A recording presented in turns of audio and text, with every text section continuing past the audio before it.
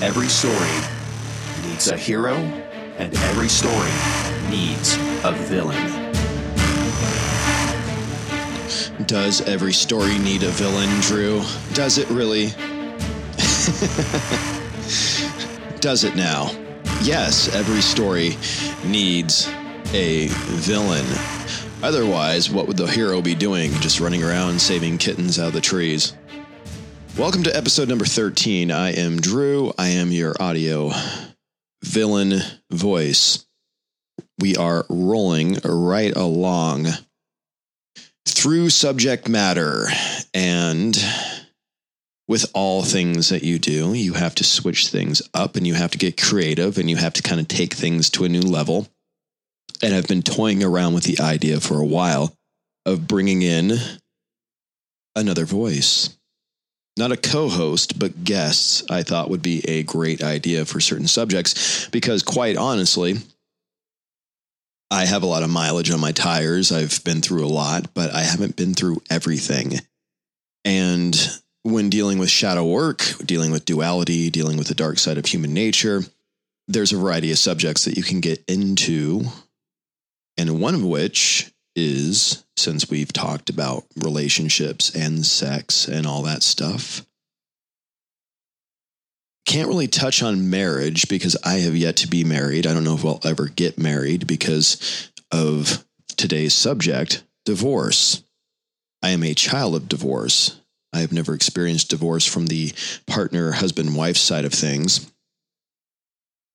And because I'm a child of divorce, my whole concept of marriage is a little bit, shall we say, just not really there in a traditional sense.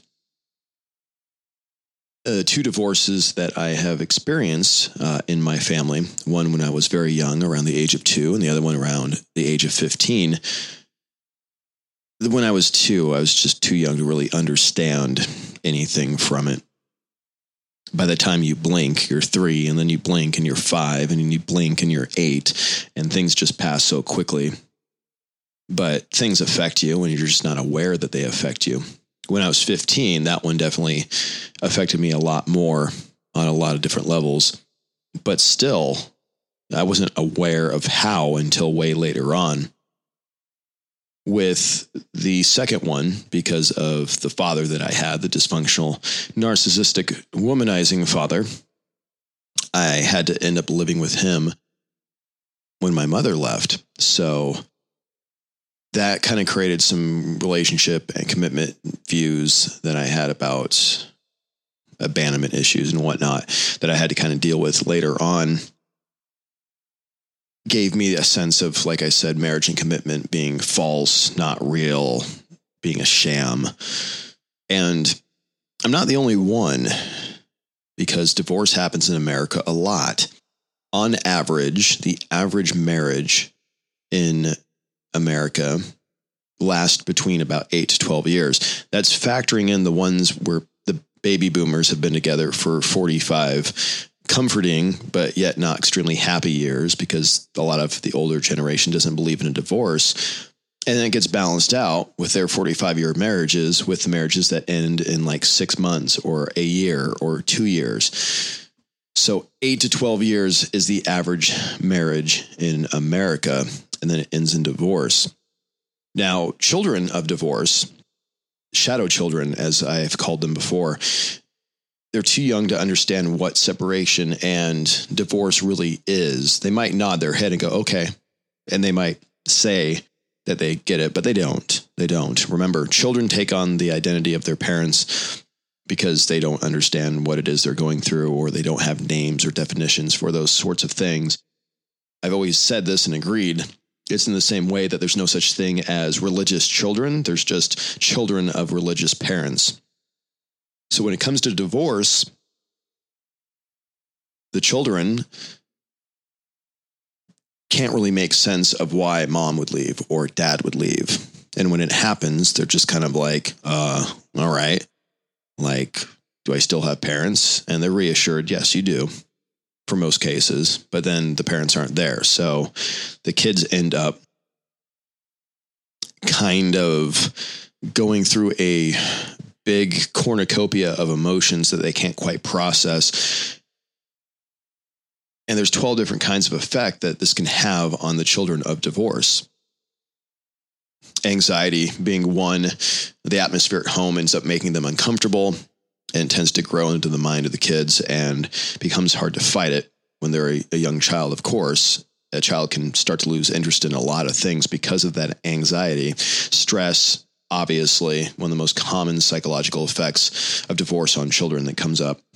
Mood swings, because stress and anxiety eventually lead to moody behavior, clearly. Moody kids often then can take out their anger on others or things, whether it be other children or their siblings. They can become irritable. They can develop trust issues because of the fact where they see their parents' marriage doesn't last. They start to believe that that's how a relationship works. I will completely attest to that.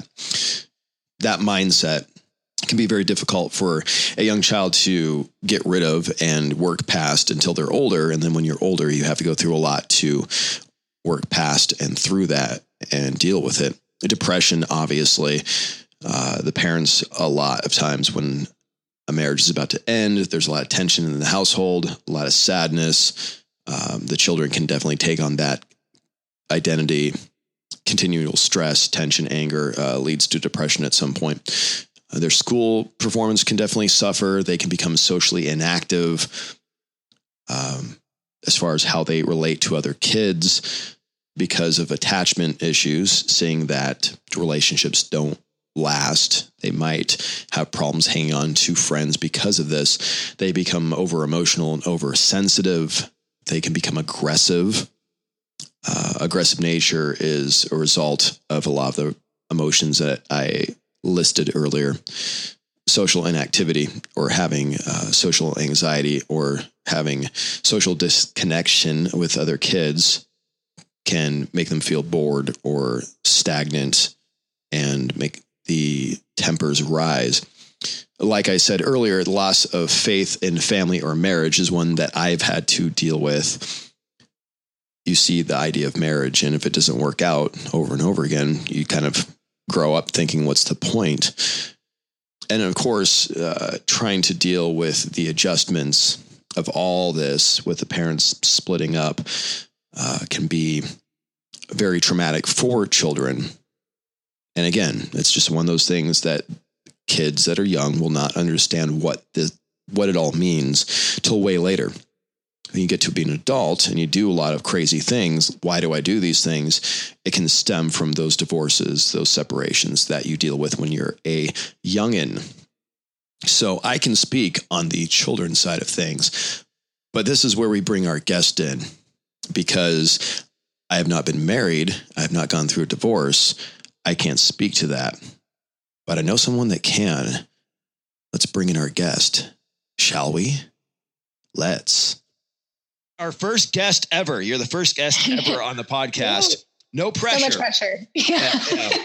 Okay, so we have Jessica Dubiel here, who runs a blog, The Divorce Blogger, correct? Yes, that's correct. That's the title of it. So yes. How long after you got your divorce did you decide that you wanted to start a blog documenting your experiences with the divorce? It was about a year after. It was actually when COVID happened. So yeah, it was kind of time to start branching out and start telling my story, and not only telling my story, but it was cathartic for me, because that was partly therapy for me to get it all out, to, revisit how I was feeling and to process through it all. So yeah, it was about a year and a half after divorce. And were you inspired by other podcasters, or were there friends of yours or women that you knew that kind of it clicked where you're like, I feel like my story would be able to be something others could relate to, or. Right. Well, I have a really awesome girlfriend who she was a women's coach. She's been a really good friend of mine for years. She was actually the one that called me out of my shit. So, she was like, I think it's time. I think you're ready. She's like, you should really just start writing. You have all these feelings and these thoughts and emotions. And she's like, you can help so many people own their story. And I was like, all right, it's time. So I didn't realize I enjoyed writing so much. I was journaling a lot, but, this was just a visible journal. And, if I could help people, if I could help one person get through what they were dealing with, I was happy. So awesome. And I've checked out your Instagram, and you definitely have, you're good about like every day kind of putting something up there to put out like a positive message, not necessarily even like related towards divorce necessarily, just kind of self-help. And do you find that this is, by doing the blog, it's almost like a part of your therapy, part of your, coming out of the ashes of it? Absolutely. If it wasn't for all that, all the positive content you find online now through reading books or through Pinterest or other inspirational people, I mean, that was really what drove me to really dive into myself. Because, we're told it's really selfish to, want to know yourself. So take the time to do so. Yeah. Now, for folks that are listening, Jessica and I are in the same boat. We're both in the Journey life coaching program. So we both have kind of our own niche, with me with the hero, the villain, working on the duality, her with the divorce blogger. But one thing that we have kind of chatted a little bit about is shadow work.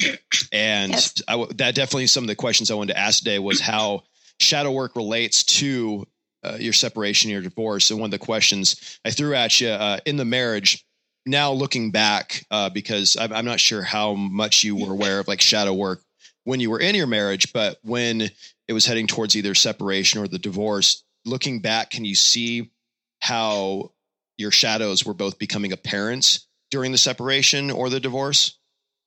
Absolutely. I was not aware of a whole lot of work in general in my marriage. I think where I really started seeing is after I had kids. I was checking all the boxes. I was doing everything I was told to do.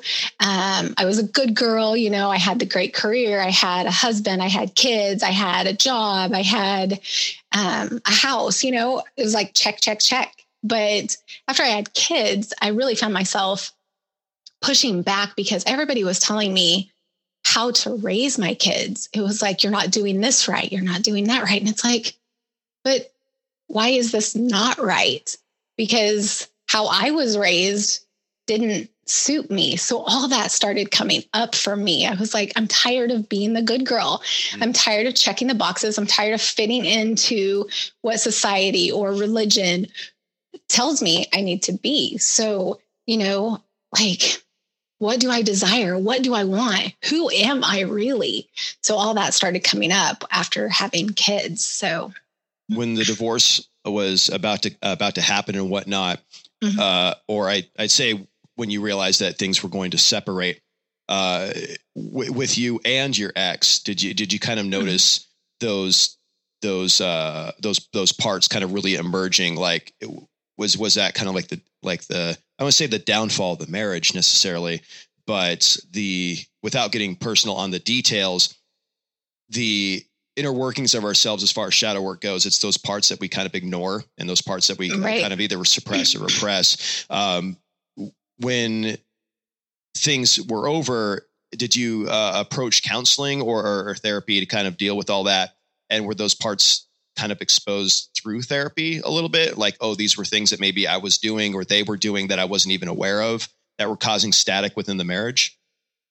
Yeah, we did try therapy together, couples therapy. But I don't think I really saw it as being the shadow part until I was through divorce, past the divorce, and I really got to settle into finding out who I was and finding out what I was suppressing. I mean, from childhood, what I was taught. So yeah, it was very interesting to dig that piece up. But yeah, it happened through therapy for me. So yeah. Is that still stuff that you're working on to this day? As far as like the shadow work, the shadow work's concerned, or just the work itself? Obviously, I know that you're constantly always working on yourself, because where we both kind of come from. But are those layers are still things that you get to kind of peel back new layers from time to time and go, oh, this was something I wasn't aware of that went on during it, or now finding new parts and integrating them?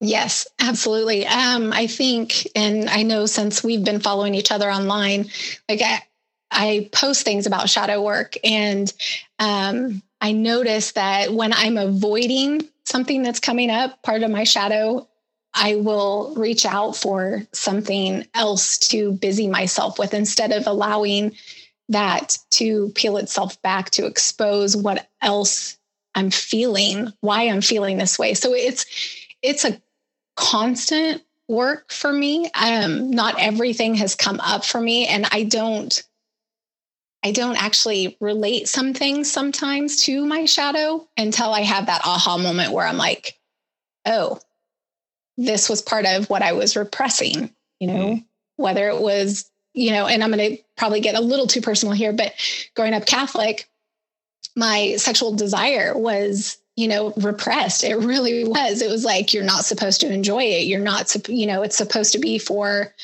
having kids. You're supposed to have kids and that's it. And so that was a huge piece that came up for me. I was like, oh, I can actually enjoy this. Okay, great. So anyway, that's probably a little personal, but that was part of it. You've heard episode 10 that we did, right? Yeah. Again, we're here with Jessica Dubiel. I said that correctly. It'll take me a few times to say that. Yes. Nope. You got it. She's the divorce blogger. You can find her on Instagram. I am Jessica.Lynn.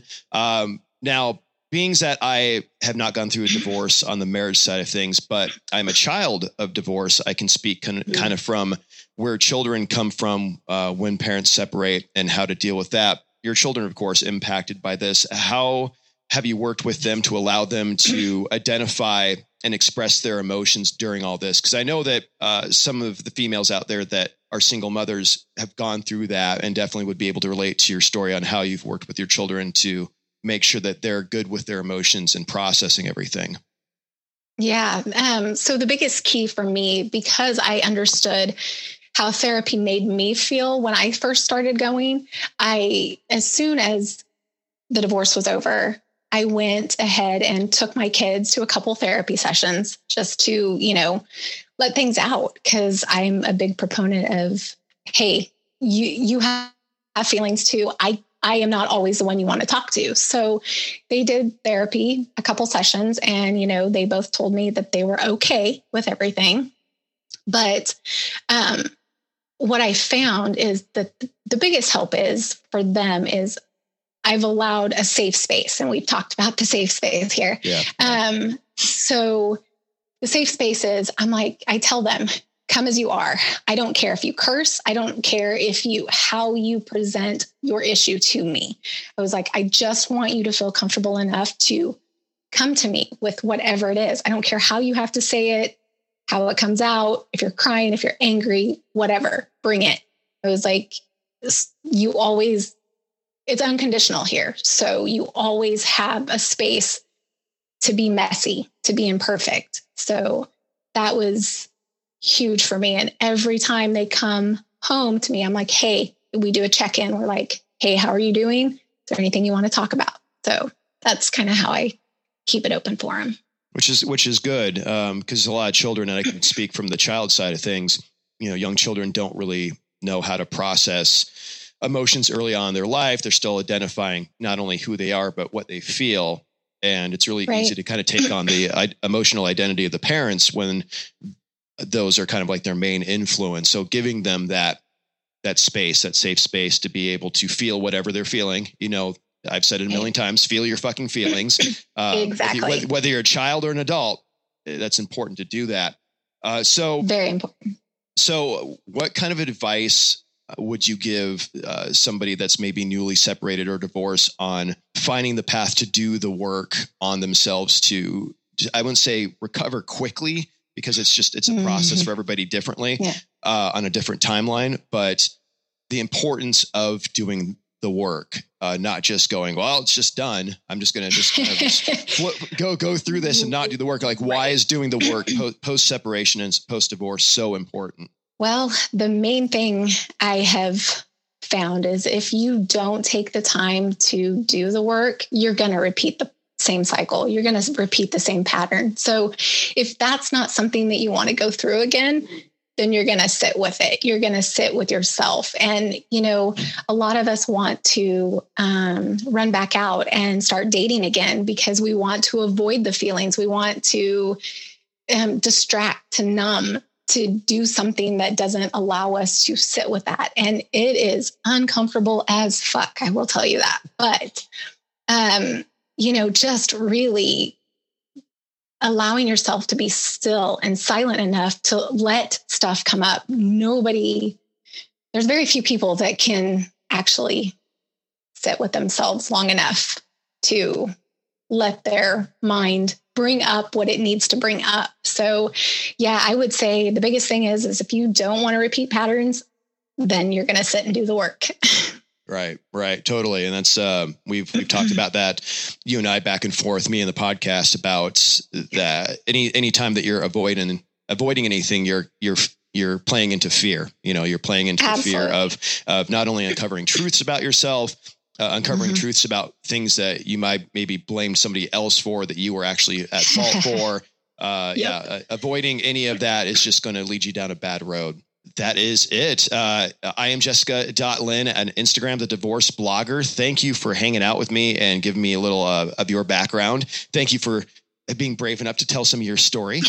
I do appreciate that. And thanks for being our first guest on the show. Well, I was super honored. Thank you very much for asking me, Drew. I appreciate it. And I can't wait to hear the episode. Well, Jessica, you get to hear this now. I want to thank Jessica Dubiel for being our first official guest. Once again, you can find her on Instagram at IamJessica.Lynn, where it will have her blog address, which I believe she goes to medium.com for, the divorce blogger. Very, very cool page. Definitely a great perspective on marriage and divorce and someone who's been through it. So if you're looking to relate to somebody, go add her, go follow her. We will have more guests in the future, definitely, because the next subject that I'm going to be doing an episode on will be one that's very near and dear to me. And I'm going to have to bring in some heavy guns for that one.